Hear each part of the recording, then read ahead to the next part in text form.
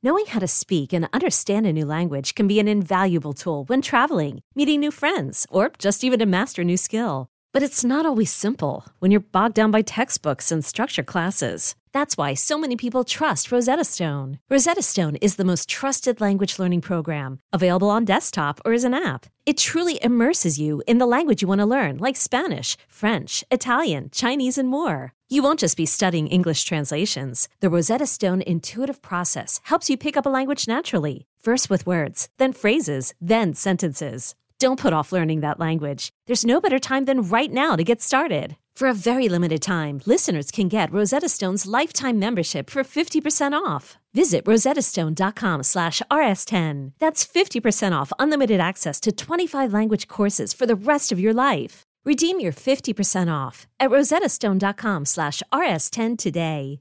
I'm Sandra, and I'm just the professional your small business was looking for. But you didn't hire me because you didn't use LinkedIn Jobs. LinkedIn has professionals you can't find anywhere else, including those who aren't actively looking for a new job, but might be open to the perfect role, like me. In a given month, over 70% of LinkedIn users don't visit other leading job sites. So if you're not looking on LinkedIn, you'll miss out on great candidates like Sandra. Start hiring professionals like a professional. Post your free job on linkedin.com/recommend today. Take a Man podcast from Odyssey Sports. I'm Craig Hoffman. That is Logan Paulson. Make sure you're subscribed wherever you're listening or watching right now to get each and every episode as soon as it's available. And Logan, you know, talking about the choices that coaches have, like Bieniemy, of whether they come here, whether they go to Baltimore, you know, and the ownership situation lingering over all of that. It seems like some ownership groups have certainly started to make potential moves for the future, even though they don't have the team yet. Sean Payton was on Adam Schein's show on Mad Dog Radio on Sirius XM and had some really interesting comments about being approached by potential ownership groups. Was there ever a thought about going back to New Orleans? That was out there. Yeah. And look, it's a trickier one because it involves someone that I've hired, Dennis Allen, and we've worked together on two different stints. But I think in the end, for me, it was looking really closely at these teams, and then there was everyone's waiting to see what happens in Washington, and there was some interest from some potential ownership groups that are going to be bidding on, that currently have bid on that team, that were getting ahead of the game, saying, wow, hey, if we get awarded this team, would you? And so there were a lot of different things at play. That's interesting. Right? And that's a place that's had great tradition. Like when I came into the league, Adam, my first 2 years were Philly. Of course, yeah. My next 4 years were New York Giants. So you know all about that. And then my next 3 were the Cowboys. That my whole entire NFL career prior to New Orleans was NFC East. And what happened to that program? Was that one that made you think a little bit? Listen, that place, my uncle loved the Washington franchise. Last year, we go there to play. And pregame, I'm looking up in the crowd. A third of the fans are Saints fans. And I'm like, what happened to this place? Yeah. That was one of the six. That was one of the 6 pillars. They used to fight for tickets in divorces. I mean, there's a 50-year wait list to get tickets. That was a special place. It was. So it'll come back. I hope so. He wasn't pressed and didn't specify, certainly, and I don't think he would have, which groups were interested in him. But we had heard, Rex Ryan went on ESPN and said, like, oh, well, watch for Sean Payton in Washington. And then you learn, I think Rex Ryan was interviewing with Sean Payton potentially for a DC job in Denver. There's certainly a relationship there, and you don't have to, be Sherlock Holmes to figure out why perhaps Rex was saying those things on ESPN a couple months ago. And then because Sean now says it himself out loud.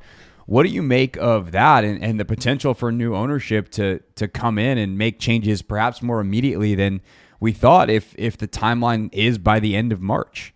And how that could affect, say the OC search. Right. Well, I think that Sean Payton is a unique candidate in this environment, right? Obviously, he's one of he's the hottest coaching candidate, quite frankly, right? You know, you don't give up first round draft capital for coaches traditionally and give them big contracts, but his pedigree, his proximity to being head coach, what he did in New Orleans, I think that all speaks for itself. So if you're a ownership group coming in and you say there's an opportunity to hire Sean Payton, which there was, I'm going to explore that. I'm going to kind of kick the tires on that, see if he has reciprocal interest, and see if we can get something done. And I think that, you know, he is a unique case, right? It's not like every coaching candidate affords you this opportunity to kind of say, we don't really need to interview him. We don't really know what he's bringing.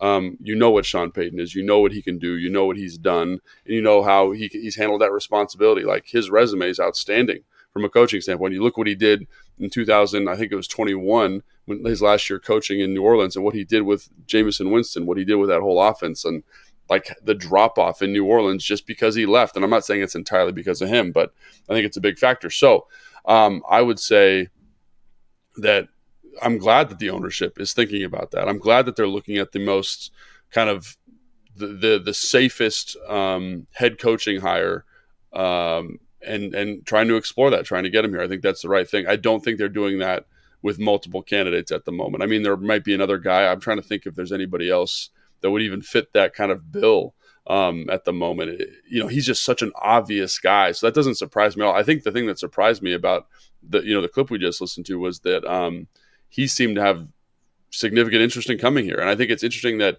you know, when you talk to Ron, like Ron, people come here because they're a fan of the team. And you can hear the kind of the reverence Sean Payton is using to talk about the Washington football team, the Commanders. And I think that that's really cool. And I think that it kind of makes me think that this job is more appealing to that kind of older coaching tree than I initially thought, you know, just hearing kind of him talk about it, hearing and kind of, you know, comparing that with how Ron talks about the organization at the team. And for me, who's a younger kind of bring into the organization, the organizational culture, like, you forget that this place was the place for a very long time. Like, this was the team. This was like America's team, quote unquote. And I think there's a soft spot for a lot of those older coaches.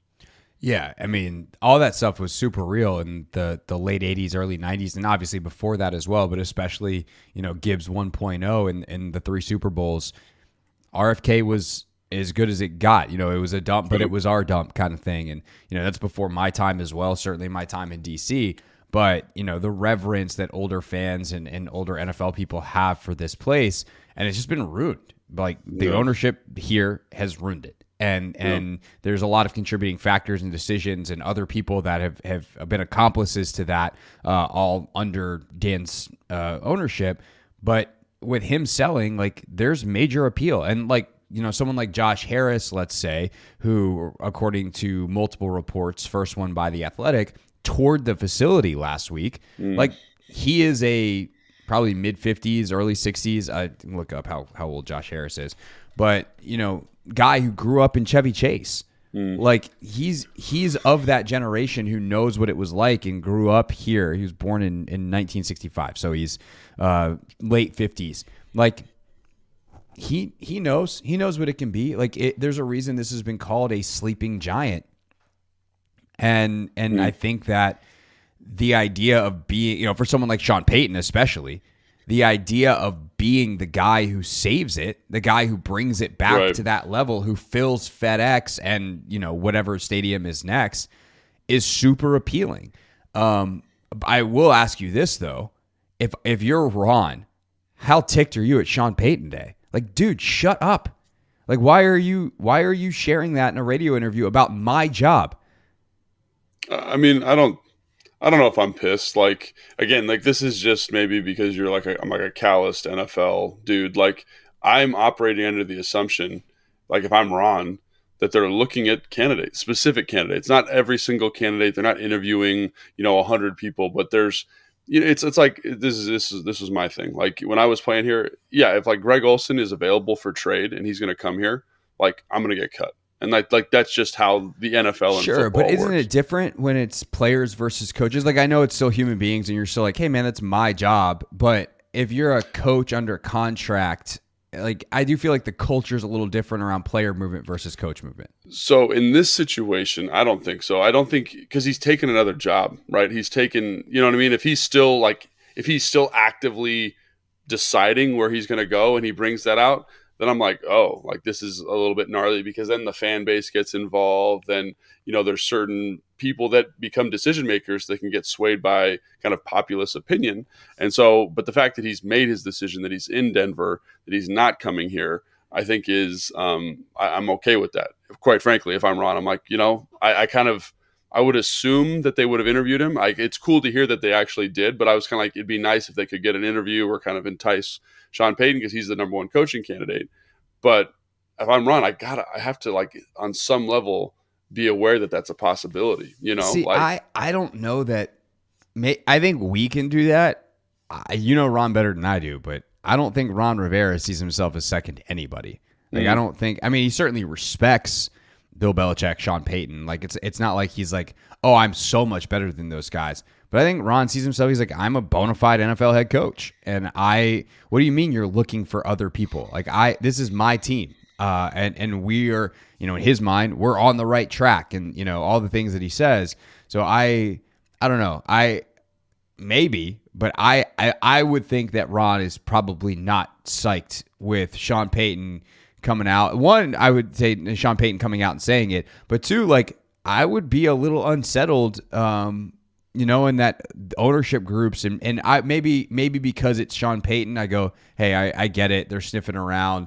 I'd assume they would talk to me first. They can't right now because I work here. Sean Payton was working for Fox. Like you can talk yourself out of it pretty easy, but the fact that ownership groups are sniffing around and like I'm trying to build a team and we know how much Ron hates distractions. I would think that Ron Rivera was not super pleased that stuff came out and that it came out because Sean Payton just gave it up in an interview, not even asked about it. Well, I will say that Ron, I don't know this for sure. I haven't talked to Ron about this, but you have to know. You have to know what's going on here. Like I'm a player. I was a former player. Like we're media people. Like you look at the team, you look at the trajectory of the team over the last couple of years, and you say they're kind of in the same spot as when he first got here.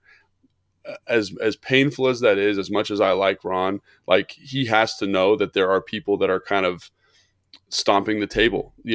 Leadership, fans, whoever it is that say like we need to make some type of change here. And right or wrong, people talk about the coaching cycle and how it's 3 years, all this kind of stuff. But he knows, all those guys in there know they're not ignorant of what this looks like and what this business is. So I as much as people say Ron would be mad, like if I'm Ron, like I'm doing some self-reflection this offseason and say we need to be better, right? We need to be better as a team. We need to be better on offense, need to be better on defense, whatever. And one of the things about being better is that there is room for someone else to come take your job.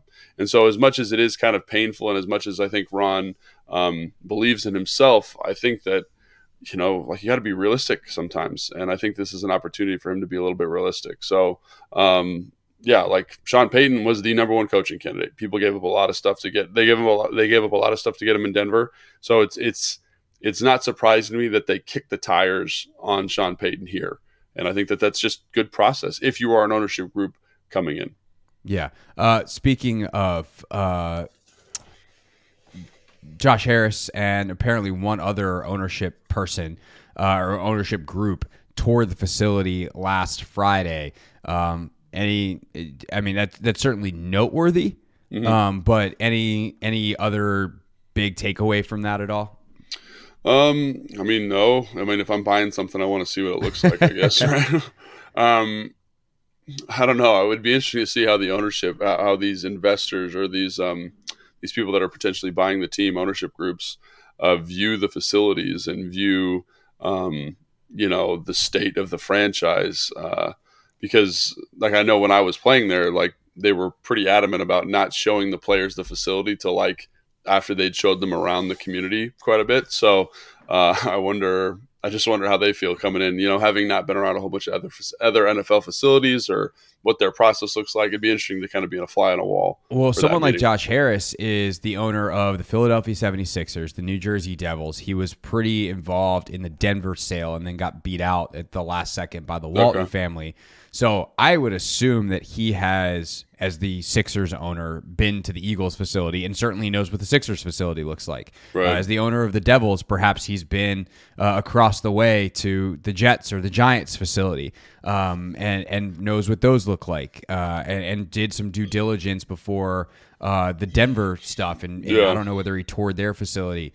But he certainly has YouTube too, and there's all kinds of facility tours on for NFL things on YouTube. So I would assume that he probably walks around and is like, "Man, we got some work to do here.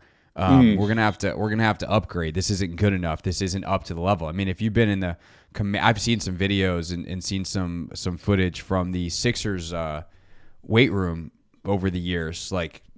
If you're used to that and you see the Commanders one and you're like, wait, y'all train 90 guys out of here or 50 or 70 or whatever it is during the regular season, I would assume that he took a look around, took a walk, and was like, this is more expensive than I thought because we're going to have to upgrade all this stuff. Well, we'll say that they have upgraded the facility a little bit over the last 5 years. They have like that recovery room. Definitely. They've got like a lounge for the players now, which wasn't there when I was there. They have, float tanks. They are kind of moving in that super kind of, in a more modern direction with the stuff. And that process started when I was there. So, 15 years they've been working on it. But yeah, I do think, and also, it's important to know, like, basketball stuff tends to be a little bit nicer. There's less guys. You can get nicer pieces of equipment because you don't need, when you are training 90 guys, you can't buy 50 Kaisers because Kaiser is this very expensive piece of equipment that takes up a lot of space. With a basketball team, you say, we buy 5 Kaisers because we have 20 guys. We can just cycle them through, right? The paradigm for football, especially NFL locker rooms or weight rooms compared to other sports is very different. But your point is valid. Like, the offensive line meeting rooms in the cafeteria, like, that's not a usual thing. Right. Well, and the other thing is like space. Yeah, right. That's what I'm saying. Right? The limitation that they have here is space as much as anything. And I will give Dan and whoever else is making the decisions like the credit. They have upgraded the facilities massively over the last decade. And then I've seen the recovery room and all that kind of stuff. But like part of the reason they can't have 20 Kaiser FTs here is they don't have the space for 20 Kaiser FTs. It'd be their entire weight room. Yeah. The Bills have that kind of stuff. Other teams have that kind of stuff. Minnesota's got like Denver insane. Does, Denver, Dallas. Like if you want to compete, part of it is building out more space. So whether they sell that land in Ashburn and then ultimately go somewhere else where the new stadium is and kind of do the all-in-one bit like San Francisco and some others have, or they just build out, that turf field that has been there forever. Like that would also be, now we're getting into some real specifics of the Ashburn landscape, but to try to even out some of that terrain and then use some of that other space would be probably a lot in terms of the landscaping and all that. But there is space available if you want to get super into the construction. Yeah, I mean, so the biggest thing for them is like, can they literally extend the building to create more space, and can you do it in a way that's not disruptive during the season as well? Like that's a huge off-season project. And by the way, the off-season is also a time when there's a lot of people. Actually, there's more people in the building. Right. So, it's a tricky thing. I was just going to say, like, when I was in San Fran, like the weight room was like a warehouse, so you could easily take that football field. Yeah. I don't want to say easily because I'm not an architect or, a structural No, but engineer, it seems like you could. You could just like put a building down there and just be like, hey, this is our new weight room. And then that weight room becomes your offensive line meeting room, which would be great. You know what I mean? Just in terms of maximizing space there. So there is a path to it. It's just about, like it is an investment for sure. Right. Well, we know that turf field that we're talking about. There's this famous, for those that don't know, there's this AstroTurf, like literally old school AstroTurf field that is down by the other 3 grass practice fields. And we know the concrete's already there because that's what's underneath that AstroTurf. It hasn't been used in a decade. You never practiced on that field, did you? I did. I practiced on it. Oh. Yeah. This is like common knowledge, right? Like, so yeah, we used to do practices in winter on there, right? And Mike was pretty much like, we need an indoor facility. And so we used to do like walkthroughs and stuff at the, Lifetime Fitness on the basketball court. And we did a couple walkthroughs in Dan Snyder's airplane hangar. And Mike was pretty much like, we can't do this anymore. And then we would practice on that turf every once in a while. And I was like, I've never felt so uncomfortable practicing football, because I'm like, I'm literally going to tear my ACL if I put my foot down too hard on this, because it's literally like running routes full speed on your carpet with like turf shoes on. It was unbelievable. Yeah. And the other thing it's famous for is lots of deer poop. Deer poop. And then this is a gross story, but when I was a rookie, or right before I got there, we had like a big rain, and Casey Rybach, because that field was like flood runoff, and he went out and swam in the turf flood runoff. So yeah, obviously not like the best piece of equipment in the NFL, but fun stories. But a legend nonetheless. Yes, that's right.